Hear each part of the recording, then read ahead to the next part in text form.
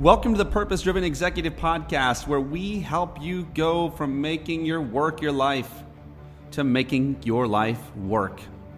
We share true stories, interviews, and experiences that will help you, the hero, in your quest for passion and purpose. Higher purpose, higher productivity. This is the Purpose Driven Executive Podcast.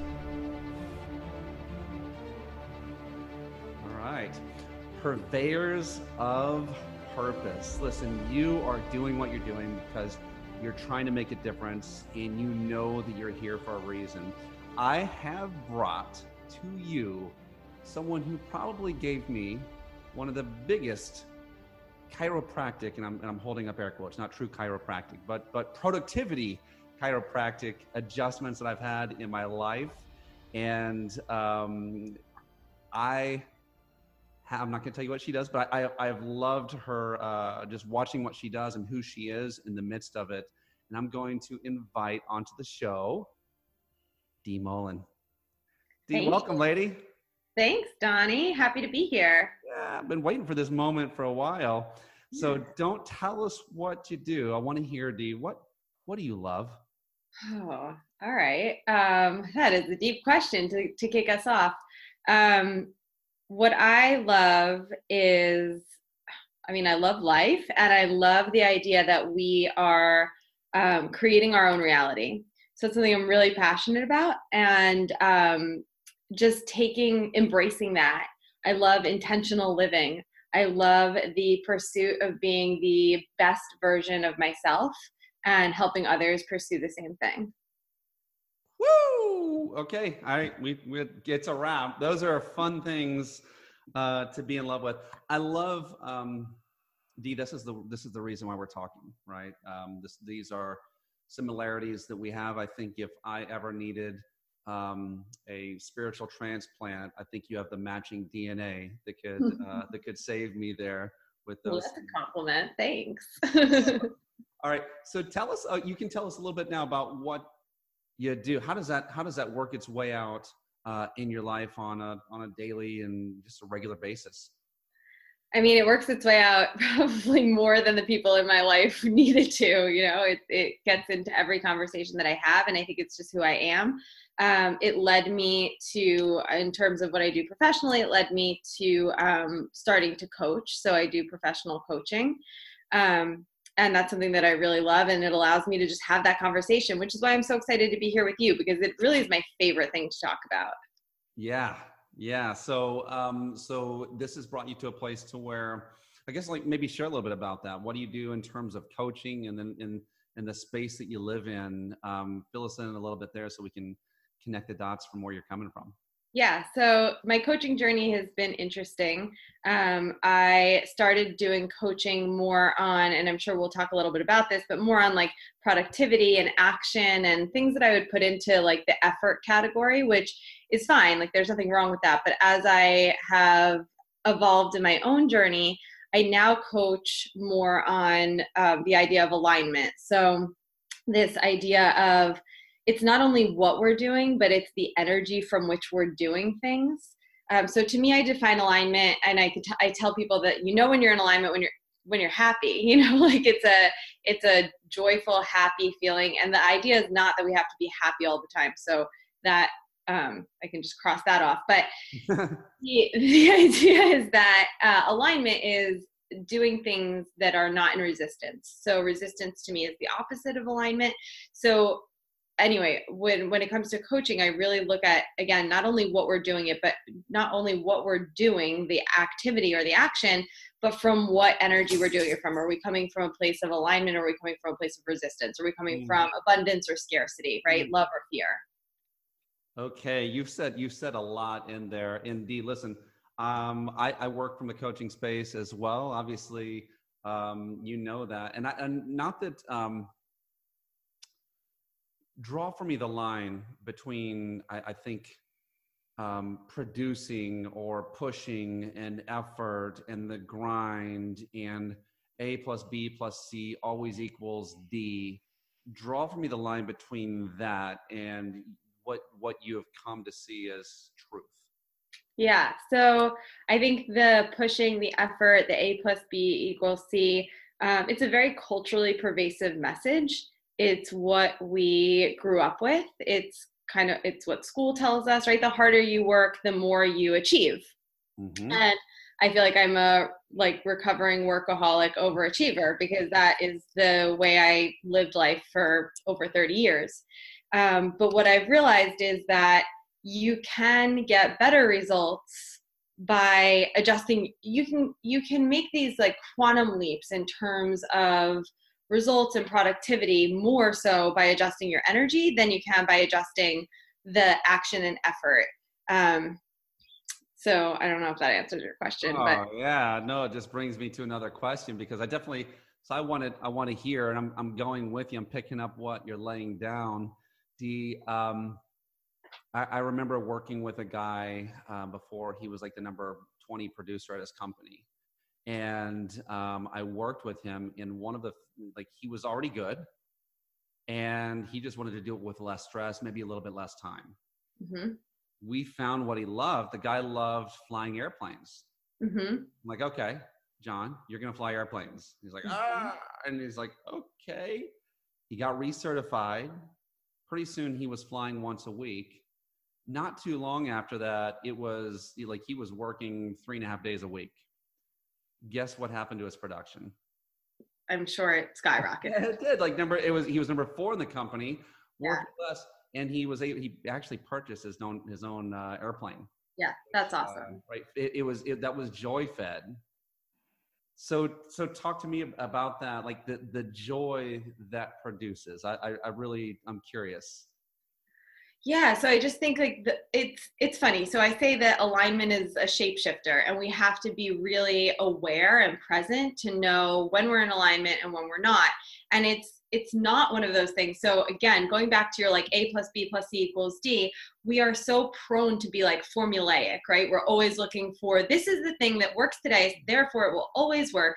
And I think that that gets us into a lot of trouble because we came up with this formula at one point and it worked, and now it's not working. And so we're going to do more of it, right? And that's pervasive in everything. That shows itself in a, like what I'm talking about as well with alignment. So I say that because alignment is a shapeshifter. Like there are times where effort and work and whatever that looks like in your line of work, like making the calls, going on the meetings, when that like checking the boxes actually puts you into alignment and you're getting results from it, but you're not necessarily getting, in my opinion, you're not getting results from the effort or the box checking. You're getting results because you're getting joy from that. That's feeding you, right?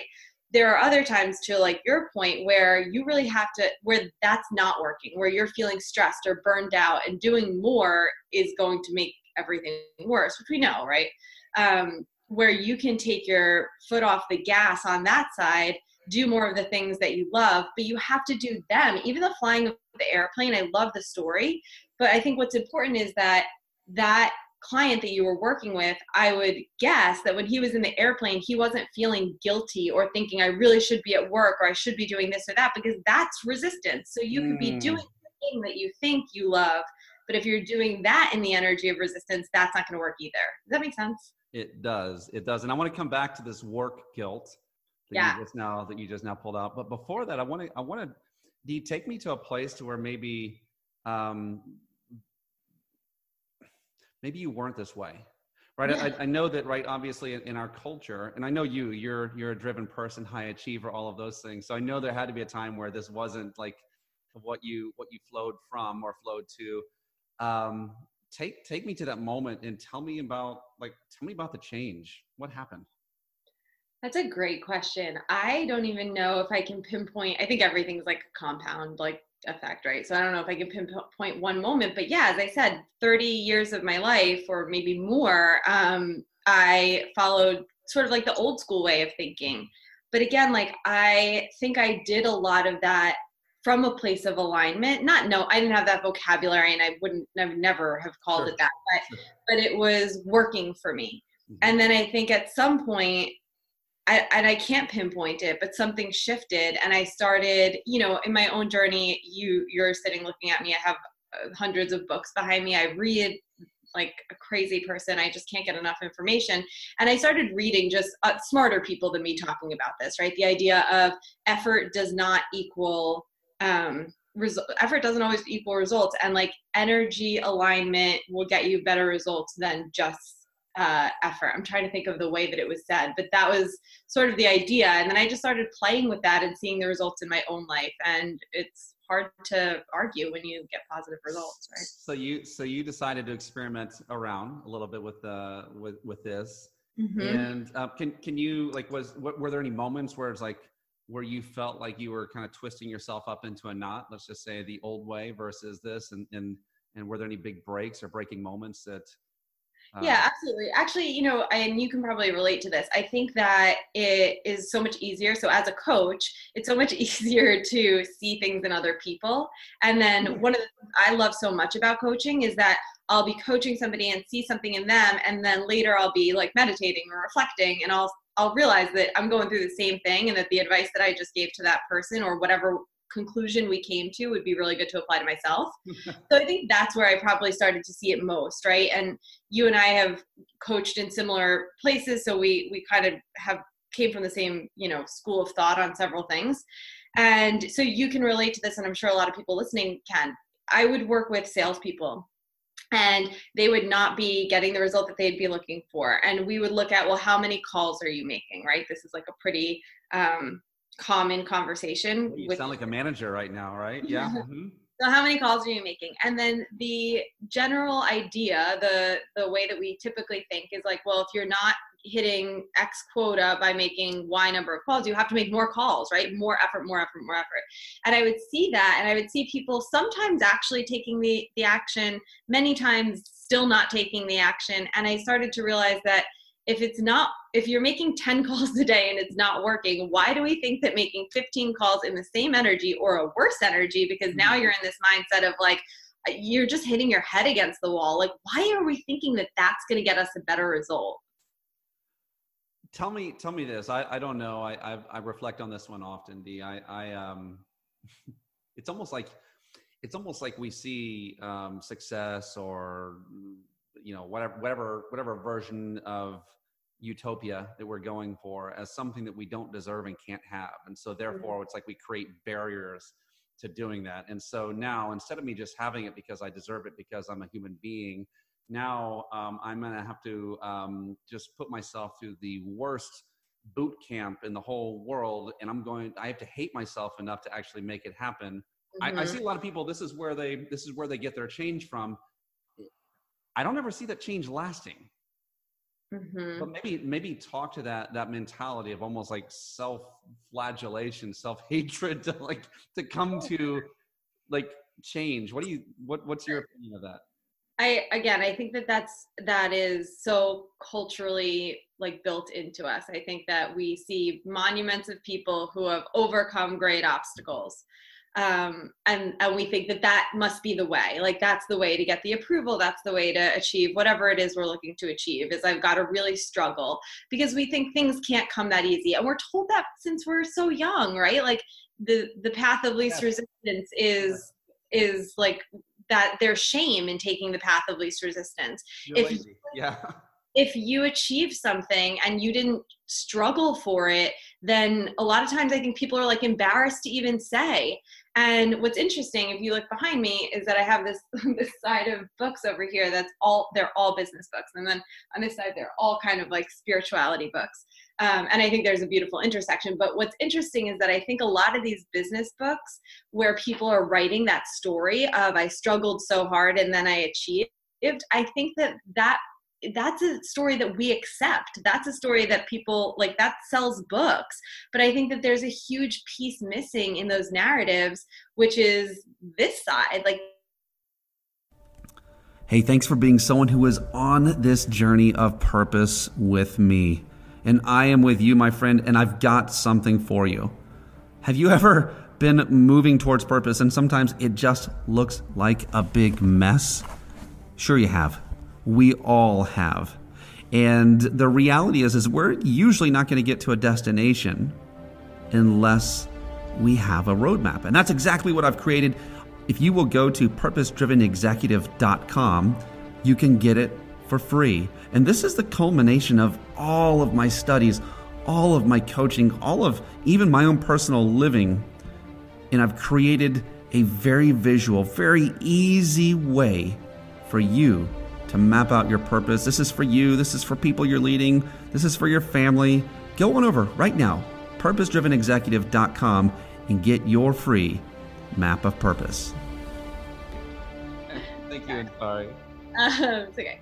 So I think like this side of the equation, the energy, the spiritual piece, and I almost hate using those words because I think people really put them in this like new age category, but like everything you're doing, you're coming from an energy, right? Like we are energetic beings. So that's there, whether you like that vocabulary or not. But anyway, I think the energy is really missing from these narratives. And I think we struggle unnecessarily to be able to tell a story that's going to be accepted, if that makes sense. Mm-hmm. It does. I feel like there's almost like there's a mythology that we build, and there are standards. And listen, if you look back at the roots, at least of our country, like it's Rome, right? And you look back even farther, there's probably nothing more that would display some of those thoughts within maybe the story of Sparta, where it's just like this, it's just this very stoic, grit and do what you can until you get there. And and that's how we get there. We lay that road. We do the hard work. And I think it served industrial companies, obviously for a time. I don't know that it serves the individual. I guess what I would say is this, and I want to hear your thoughts on just even the terminology, the grind, because we have a grind worship in our country. In our culture. I think it's a way, but I think you're sadly mistaken if you make it the way. What does Dee Mullen think about the grind? It was a word I used to use a lot, and I was like proud of it. It's funny, but I probably very obviously kind of reject that idea now. I think that what's interesting is, like you just said, it probably serves an organization, but doesn't serve the individual. And I'm sure there's truth to it serving an organization to a degree, but it for sure, in my opinion, doesn't serve the individual. I think that what you're talking about, it's like this, it's a very external story. And I think, unfortunately, we live our lives very externally. I want this external thing. And like, it's just all of this, right? What's going on around us. Whereas I think maybe grit in and of itself is not a bad thing, but like, we've got to put the grit and grind and work. I hate those words, but we can try it, right? We have to use that type of effort internally. Like we've got to connect inside, and understand that whatever it is that we think we want, if it's external, it's not going to really fulfill us the way that we hope that it will. Like happiness is something that's going to come from our relationship with ourself, and it's all internal. Does that make sense? Yes. All right. I want to go back to something you said earlier. And I think a lot of people, I was just talking to an individual the other day, by the way, high profile guy, big, nobody would know that this is what's echoing in his heart, but it's a form of what you were talking about, work guilt. Right? He's like, I'm driving and sometimes I look at my phone and I want there to be something to do. I want there to be more. I want there. And I more and more, the people who are driven towards success and they haven't defined it for themselves. They're just taking wholesale, again, the mythology or the narrative that's been handed down to them. It's almost like there's this machine that gets going and they can't turn it off. Talk to me. Like, first off, I mean, like, listen, I think we all deal with the residue or the echoes, at least of that. Like, what have you done? What did you do? What do you say to people who are in that scenario of work guilt? Well, it's funny. So I think in that example that you're giving about the guy who's driving, thinking like, I want to see a fire pop up on my phone because I want it. That's how I understood it. Is that what you're meaning? Like, I want there to be a problem so I can put it out so that I'm validated. Yeah. I mean, like that's the scenario, but I think others, it's like the brain is still going and it's almost like there's like we create this problem to solve for whatever reason, or, oh, I forgot to do this and I need to do that. And maybe I'm scared about this. And like, I think there's a lot of things maybe tangled into that. So you take it any way you want to untangle that one. Yeah, so I think there's a lot that goes into these things. I feel like so with the example of, and this is obvious, right? I don't think I'm blowing any minds, but by the example of, I want a fire to happen so I can put it out, that's we're finding a sense of self-worth again in this external place. So, and it becomes addictive, right? If that's where wherever you're finding your self-worth, you're going to become addicted to in some capacity. So if you're finding it from solving problems at work, then you are going to keep wanting things like that to come up. In other respects, when people are at home and they feel guilty that they should be working, or they're working and they feel guilty that they should be home, to me, that's just, we have split energy, and it's pretty much the opposite of alignment, right? So there's a lot of resistance, and we're not really doing a service to either side. Guilt in and of itself is misalignment. It's this splitting of energy, of thinking that I should be doing one thing and I'm doing something else. And it's not that it's not even that you have to shift to do the thing you think you should be doing. You just have to shift your mindset and how you're looking at it, right?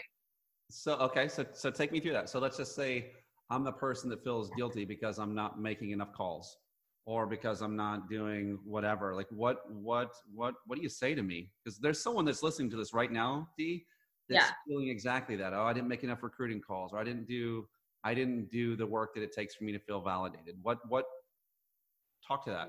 Yeah. So I didn't make enough calls. I would be asking questions about why. So feeling guilty about not making enough calls. Like, yeah, why is it that we're not making the calls? Why do we feel like we have to make more calls? Just kind of digging into it. It's hard without like the other side of the person. Yeah. Yeah. I'm definitely putting you on the spot.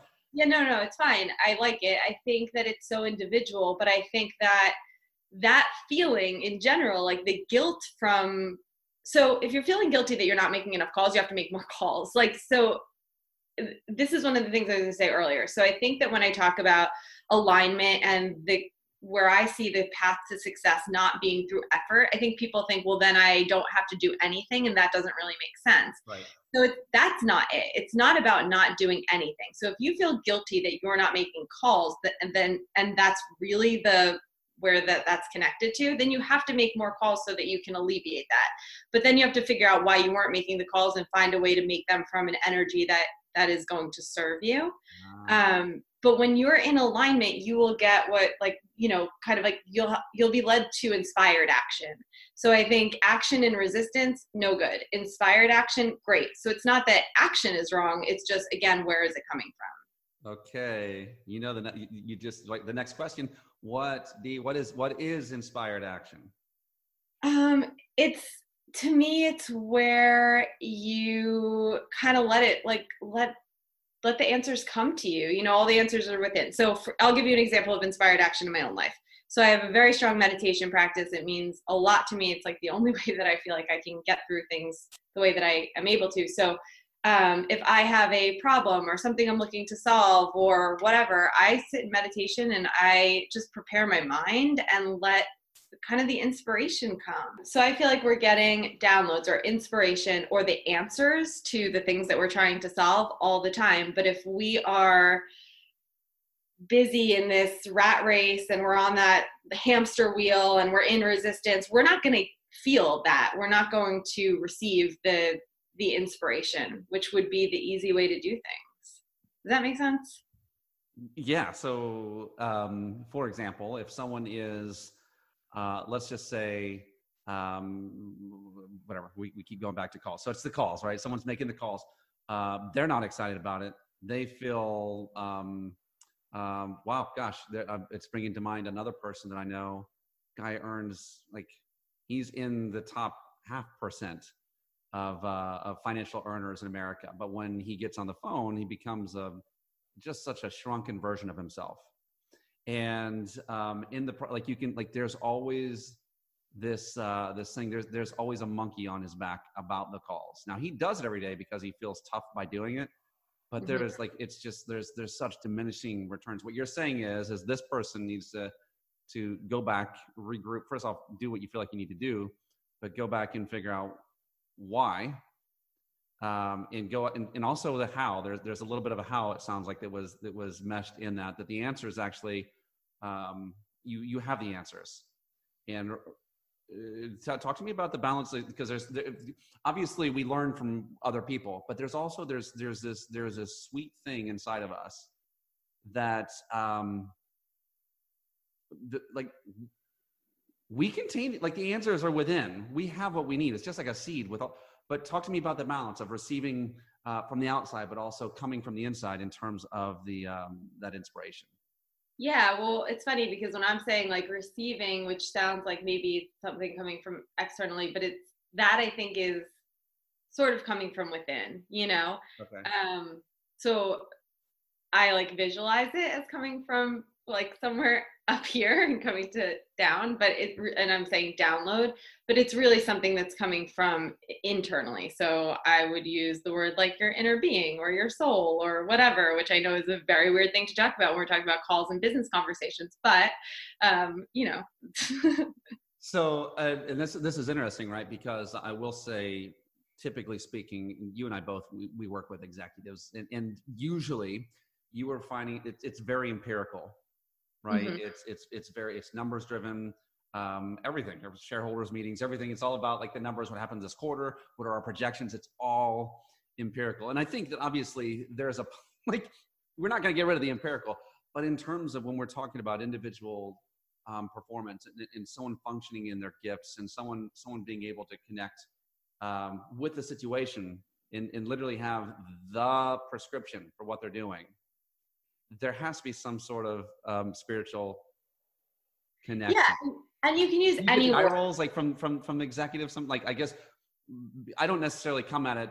I just want. I don't know. What's your experience when you? I'm not going into board meetings talking about our souls, but I think we bring them with us.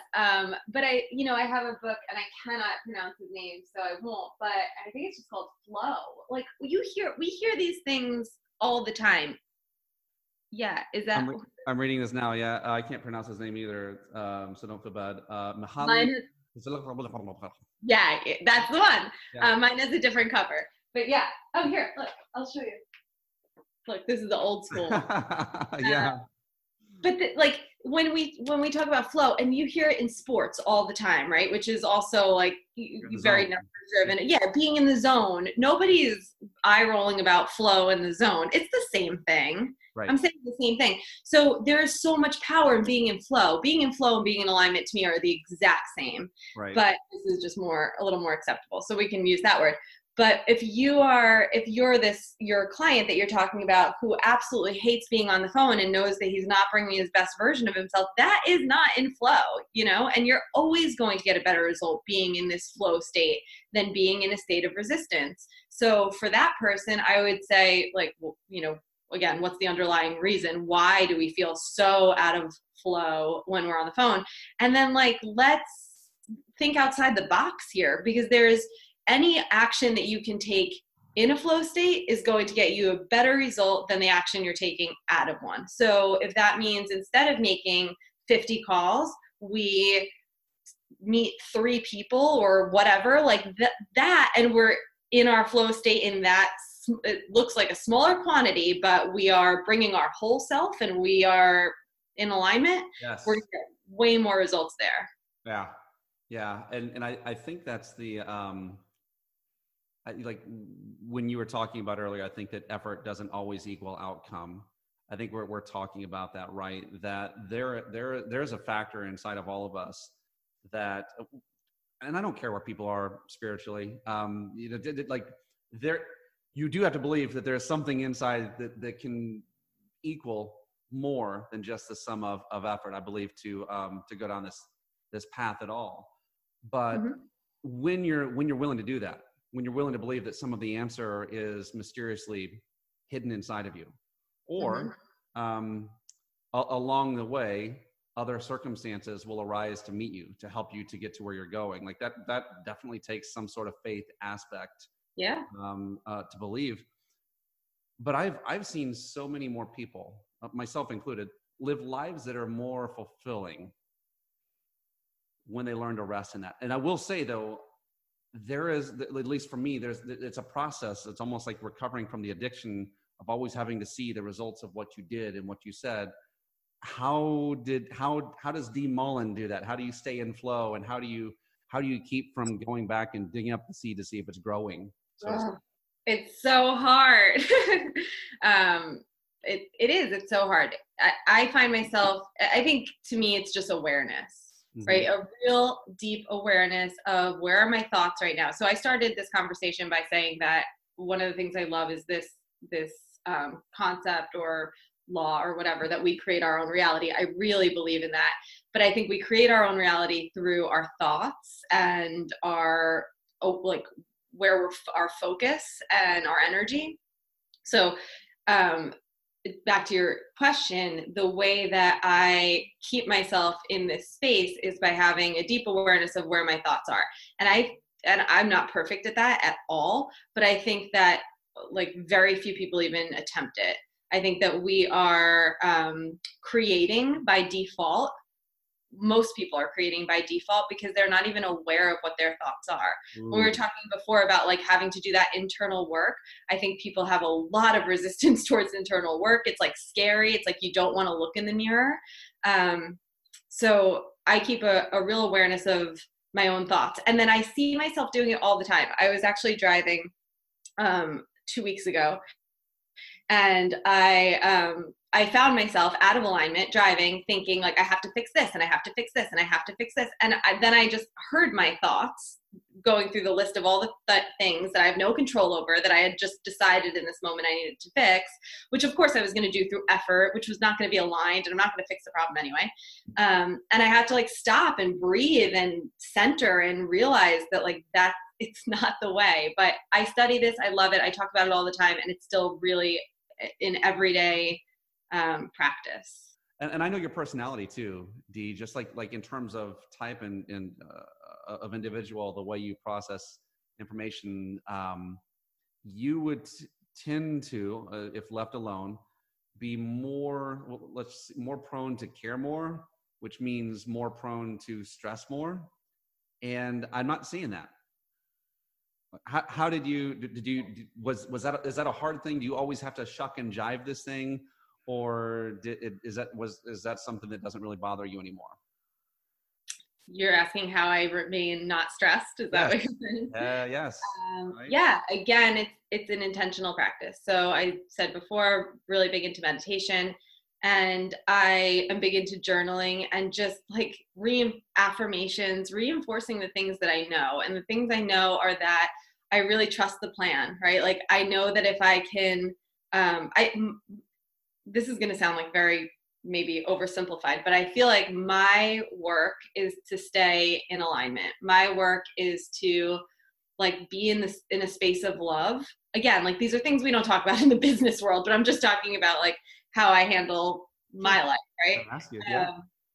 To stay in this place of alignment and love, and that everything will work out. I have so much faith and trust that things will unfold the way that they're supposed to unfold. And like stress doesn't really have a place there. Again, that's really intentional. It takes work and it takes the daily practice, but the compound effect of doing that daily practice works. You know, I feel a little less stressed in life these days. I love it. Yeah, no, I one of close friend today, I saw one of his affirmations to his group that he leads, and he was saying, you know, stress is really a created scenario. All it is just how we decide that we want to interpret a group of facts.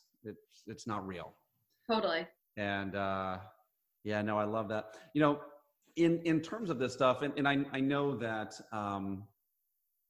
there are people out there right now, Dee, that they know there's more for them. They know that they were meant for more. They feel like they are going through the motions. They feel like there is something greater for them to do, whether it's at work or at home, and talk to that person a little bit. I know you've talked to that person before in various forms and formats. Yeah, in myself and in other people. Help them draw the line and help them to step over it. So I think that what you were just saying about stress being this created thing, I think that when you're feeling like that, when you're feeling like you have a vision, or maybe you don't even have a vision, but you know that what you're living right now isn't the life that you want to be living. I would encourage somebody to really listen to all the reasons that they would say that they are in that scenario. And then I would challenge them that everything that would come next is just a story. So same way that stress isn't real, it's just the way we're interpreting something. Like, we are just telling stories all day long. So they are they're sneaky because they sound like logic and reason, but everything is just a story. So when you say that you're the unique special snowflake that has to be in this horrible job and hate your life, it's not true. It's just a story.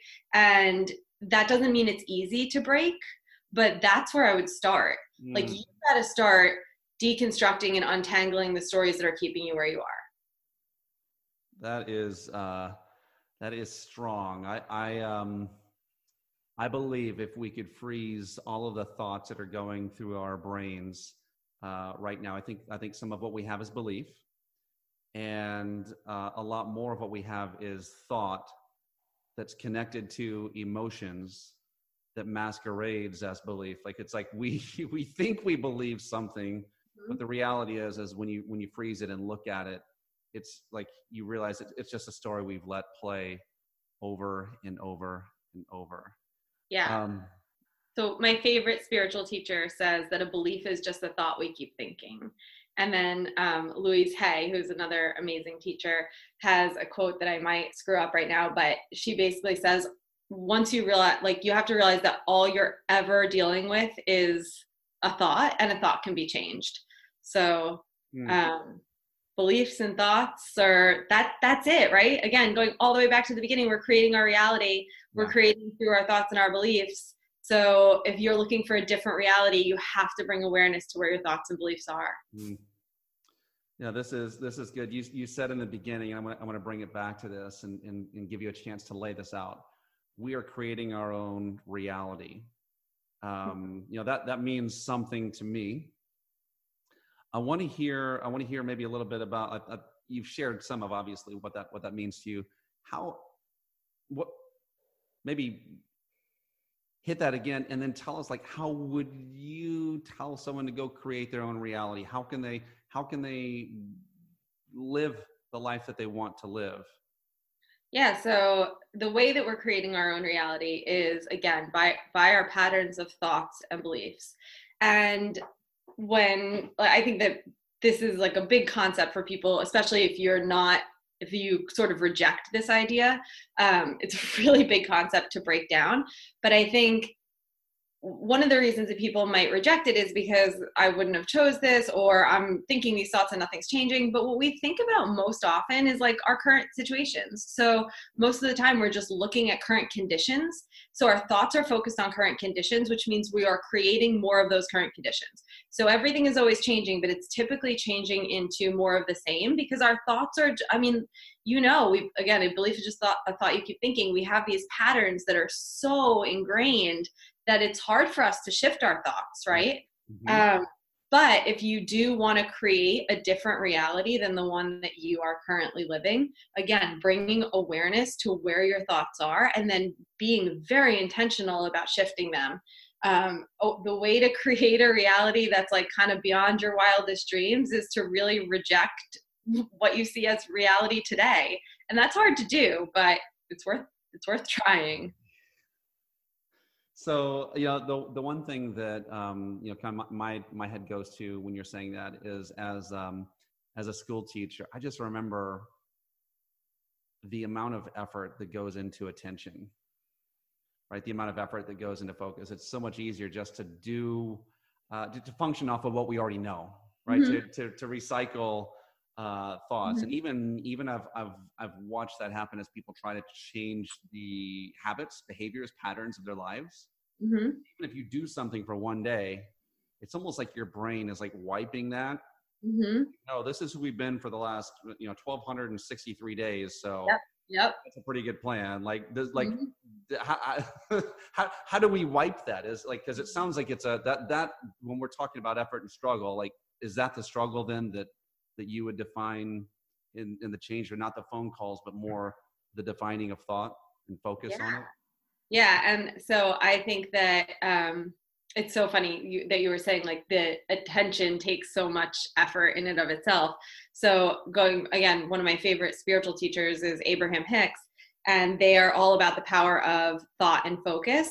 And Abraham was doing some coaching with somebody, and this person was, arguing the idea, which I love to hear that because I love to hear both sides of the story, right? And this person was saying, so all you're telling me to do is focus. And Abraham was like, you're saying that as if that part's easy, so to your point, like, it's so much easier to just take the action that we've been taking for so long versus like to do the hard, deep work of changing our focus and being intentional and being present and aware. We're just on friggin' autopilot. Talk to me that, and here's the thing, it's easier that way. I think we all know people who wake up and do the same thing, and in a lot of ways, life wouldn't be much different for a dog in terms of, it's the same thing, right? If you can almost define the routines. Talk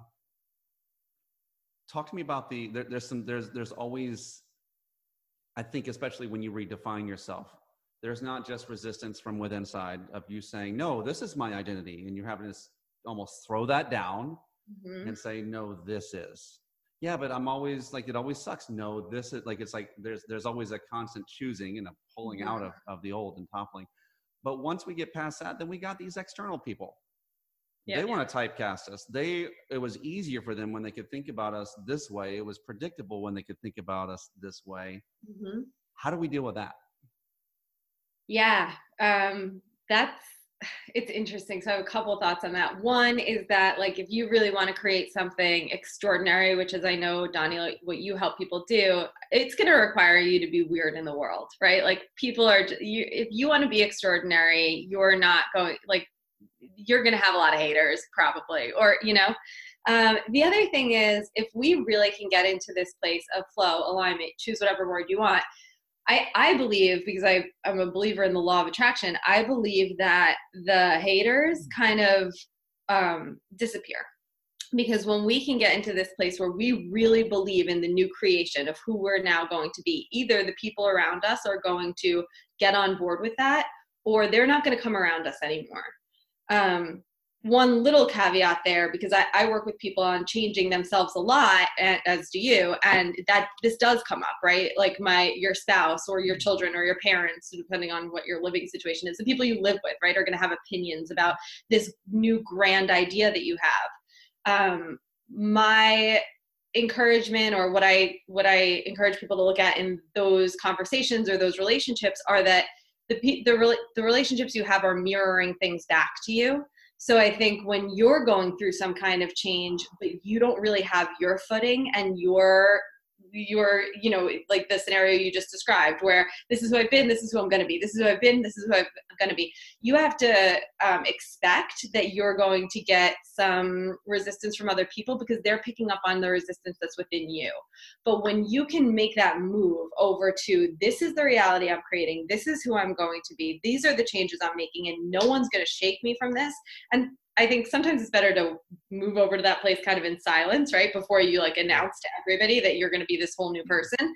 But once you can like really dig your heels in there and stand firm, then you're not going to get that reaction from other people. Again, they're either going to get on board, or they're going to, depending on who they are, maybe be in your experience less. It's funny, actually. Okay. Yeah. It's funny. I realized, like, this is over a week old that I wrote this. I wasn't even thinking, but it says behind my head, when you respond to your call to adventure, others will resist you. This is not haters, as we say. Yeah. This is just them not being able to predict you. So and it's also they're picking up on, like, anything that anyone is giving you, they're picking up from you to some extent, right? Like, again, this is an energy exchange.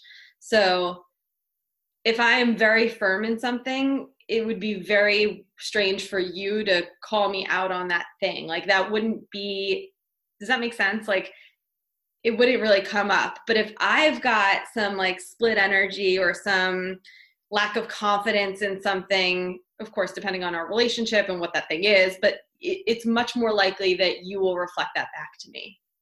Yeah, I can see that. I also can see as well, I think, just, you see it in actors all the time, right?